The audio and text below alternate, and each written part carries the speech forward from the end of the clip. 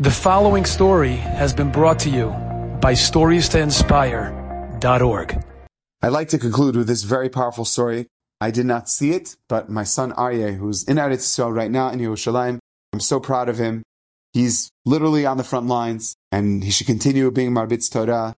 Very proud of him. And so my son Aryeh told me the story. We were just there for Sukkot, and the Azakah went out on Shabbat. I heard it twice, and I heard a bang. And during the Suda, my kids look at it and go, "Oh, look, missiles!"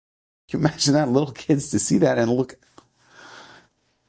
When the siren went out and people didn't know what was going on, I told people, I said, this is reminiscent of the Yom Kippur War. I remember hearing stories of that.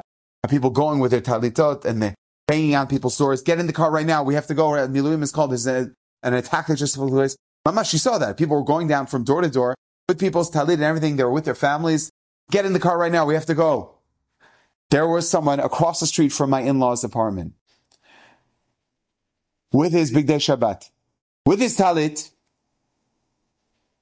and he was saying goodbye to his family, giving his wife and his children a hug. And the wife says to the little kids who are there, they're like, "Abba, don't leave us, don't leave us." He says, don't worry, Hashem's watching over me, everything's going to be good. He said, "No, please, Abba, stay, can you please stay? It's Simchat Torah, please stay with us. We want you to stay. It's Shabbat, please stay with us." He said, "I can't, I have to go. Don't worry, Abba's going to come back." And my son watched this heart-rending scene of the father leaving his children as the children were sobbing. The mother was trying to keep a brave front. And the father went, and the husband went into the car, and he had to leave. And my son happened to be standing there. He happened to be throwing the garbage out when he saw this heart-rending scene. And the woman looks up, and she sees my son, and she says in Hebrew, "I'm so sorry you had to see that." And my son didn't understand what she was saying, because she was saying in rapid fire Ivrit. He said, "What? When he said what, she understood he speaks English. He says, "Come with me, I want to give you something." "Give me something? What?" "No, come." And the kids are still crying, they're like, "Ima." And he's like, "No, don't, come. She went up the stairs, and she opens up the refrigerator,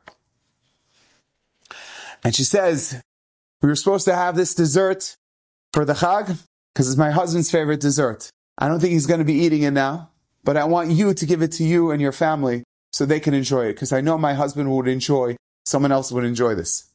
So when you make a bracha on this, please have us in mind, and Bezat Hashem, he'll come back and we'll be able to eat another cake together." When you have real safa achad dvarim achadim, when you have real unity, people speaking one language, common words, like that, HaKadosh Baruch Hu says you're going to win the war.